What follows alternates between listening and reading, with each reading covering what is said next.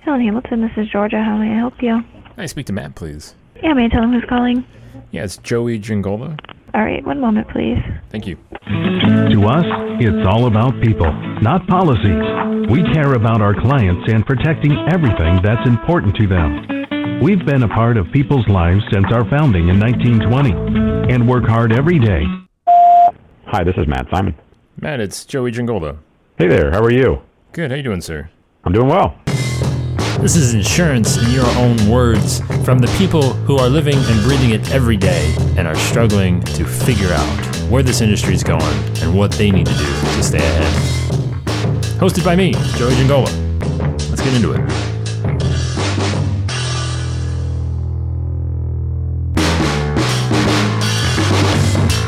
Exactly. Honestly, it was a heck of a lot easier back then because nobody was doing it. That worked a heck of a lot better than it does now. I mean, it's doing what it is that we wanted to do. I just needed to do more of it. That's all. Wow, how many agents can say that? That was my good buddy Matt Simon over at Hill & Hamilton Insurance in good old Bellefontaine, Ohio. And Matt says, hey, it worked a lot better when we first started doing it because literally nobody else was doing it. And now more people have done it and it's eaten into it a little bit. But it's doing what it needs to do. Again, much like everything I think in life, it's human nature. Matt would like a little bit more. And again, this will be an experiment and a kind of an exposition into the basically just talking about how far ahead Matt is. Just if I'm being honest, I didn't want to say it, but Matt's been doing this so long that he's in a completely different place than most of the agents that I talk to, maybe even where your agency's at. If you're just getting started, Matt has been doing this since 2009. He predates me. He predates just about anybody I know in the industry. Jumping on board with some serious inbound marketing tactics, and that is something that I don't come across that often. And it's the idea that, hey, how do we get more? How do we do more? Doing more is great, but what are you getting more of, right? And that's the question. He's not even really asking himself. He realizes that, he likes his position where they're at, what they're doing. But the idea of getting more, but they want more of the right thing, just not more to have more, right? And it's just not haphazard. Hey, I just want a bunch of marketing to do this thing and not do other things and that kind of thing. That's what Matt's looking for. And I feel like a lot of the conversations that I have, again, if you haven't started, it's just, hey, it's a whole different place, right? Just enjoy everything Matt's going to say, right? Just know that if you stick to it, this will be something that you will be doing one day. These will be problems that you have because it's not necessarily about the quantity. It's really more about the quality. So, for us, the big thing is we're not trying to generate hundreds of leads per month. I mean, obviously, if we did, that'd be fine. But really, it's about the quality of the leads that we're trying to generate. So whenever we first started out with HubSpot back in 2009, that's when we, really first started blogging. And it was really all about trying to drive that number of leads to our offices is what we could. Now, I don't want Matt to be alarmed if just one day he happens to come outside of his house and he sees me just hanging out in his bushes. Mainly because the dude was way early on HubSpot, right? And I might just kind of casually follow him around to see what he might have his eye on next. I mean, I keep saying I keep saying that I have HubSpot, and most agents, don't even know what it is or even considering marketing automation software. I've had HubSpot since 2014.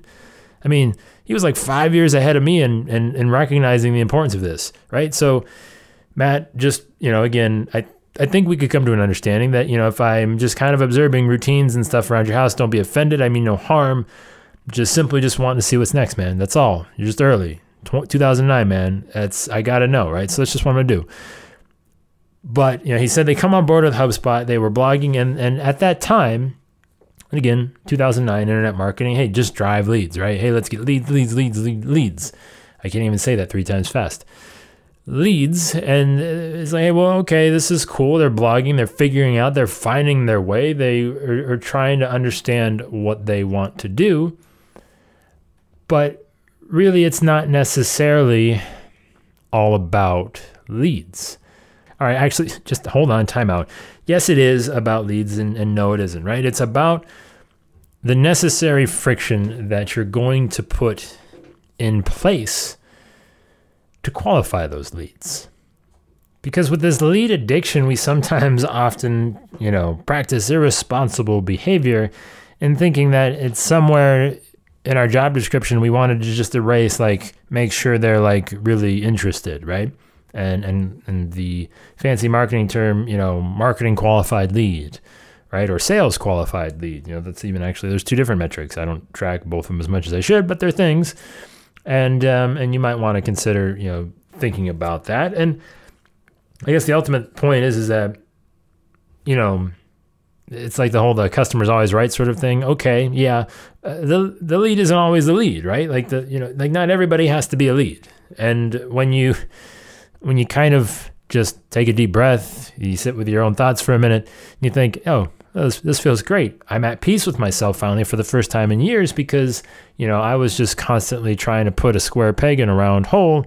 And now that you are telling me that, hey, I just would rather focus on this and not that, probably reduces your overall anxiety a little bit. And it's a topic like this that I find interesting for a number of reasons, because again, you've heard Matt talking about the stages of his marketing, his inbound marketing, going from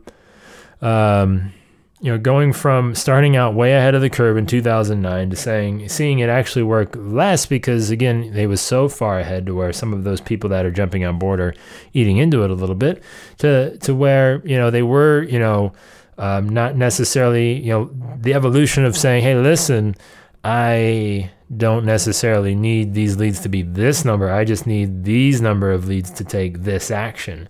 And whether you have, again, 100 leads a month and only, 3 of them convert to customers, that's not great. If you have 100 leads a month and 50 of them convert to customers, that's kind of what you're after. But all right, fine. That sounds great, right? Well, Matt, how did you actually do it?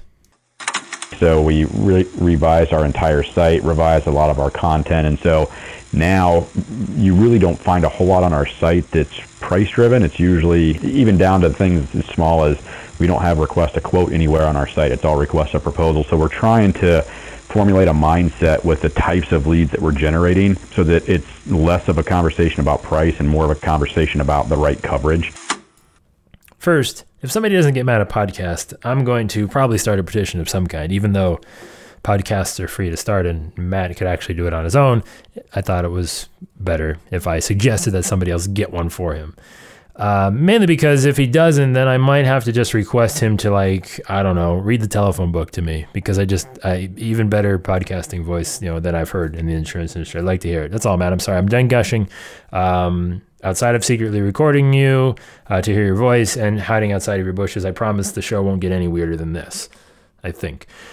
But what was more interesting than all of that is Matt says, I asked him how he did it, and he said, well, hey, guess what? We just re-examined everything on our website, and we decided, you know what, we're going to start speaking to the right types of people and putting in the necessary friction in place to make sure that the people that we want to do business with that are really serious are going to connect and relate with this message and everything that goes with it. So what they do, it's something as simple, and I love this, as, hey, we don't say get a quote anywhere. Free quotes. If I could mildly discomfort every agent that said free quotes, I probably would look into it. If there was a thing that I could invest in, that would, I don't know, maybe like that feeling like when when your foot goes to sleep, from sitting too long somewhere, and like that thing, like not just like a little bit, like when it really goes to sleep, like you might fall over because it's so asleep.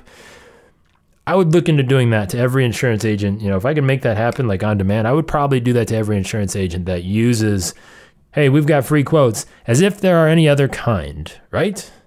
I'm sorry. That was a little over the top. But love it, right? Hey, request a proposal. request a proposal. They've changed all of their materials everywhere on their site. You won't even hear them mention the word quote. It's just, hey, a proposal. And it might seem like just a futile effort in semantics, but it's those things that make a difference. Taking it even one step further, it's, again, we're not focusing on price. It's not a quote, it's a proposal. And we want to focus on the right coverage and not the right price. Again, on the record extensively in various formats of saying, just because everybody in the disruption space has decided that they want to put price first because they think it's important, because everything else that you see, they think is price important. Price is important. Let's not diminish that, right? Much like we've talked about, there's a price threshold, right? But in reality, depending on the line of business that you're selling, price is like 6 or 7 on the list, right? There are far more important questions that they want answered than price. Mainly because most of the time they know they need to have the insurance. So the price is going to be the price in some capacity, right? They'll work that out, right? But really, if they don't have the right coverage, that's really going to be the ultimate price that they pay. That was actually pretty good. That should be a bumper sticker. But that's it, right? It's which price are you more concerned with? And Matt and his agency out in Hill and Hamilton and Bellefontaine, Ohio, they're saying, well, listen, it's not that important to us. Well, it's not something that we're leading with. It's get our proposal. It's find the right coverage. And it's those subtle things. Again, I've talked to agents about this extensively of why would you want to write something focused on the cheapest, right? If you're focusing on cheap, convenient, that's not great. I mean, that's a good example. But anything that would amplify potentially bad customers finding you, those are things that you want to stay away from. That's not something that you want to promote extensively, because most of the time, state liability limits, right? State limits, right? Why would you write about state limits? All you're going to get is people looking for state limits. Anybody that is going to be a halfway decent human being is going to know that state limits is not even in their vocabulary. Like, they don't need to know it because they know it's never going to be an issue for them. And fine, I'm being a little harsh. There are people that need to do it. But if those are the lines that you've drawn, then yes, those are the lines that you need to draw to figure out who that person is. Now, there are people that are going to sell state limits all day long, but that's their thing. That's their process. That's who they're going for. So if that's what you're going for, fine. If you're not going for that, then don't write about that, right? Then write about the thing that's going to attract the right consumer that you're chasing. I guess I was being a little presumptuous and a little persnickety on the overall, assuming that you wanted somebody that wasn't looking for state. Again, everybody needs to be served in some capacity. Just know who that is that your agency is trying to serve. Because I promise you, I promise that if you're not willing to put in the necessary friction to figure out who is really interested, you're going to spend a whole heck of a lot of time sifting through a bunch of people that really don't care about you and what value you're trying to bring them.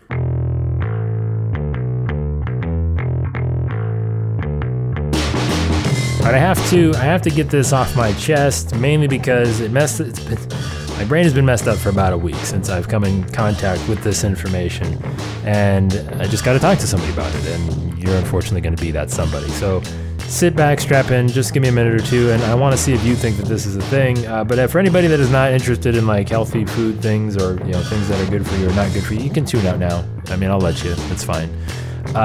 Listening to the School of Greatness, Lewis House's podcast.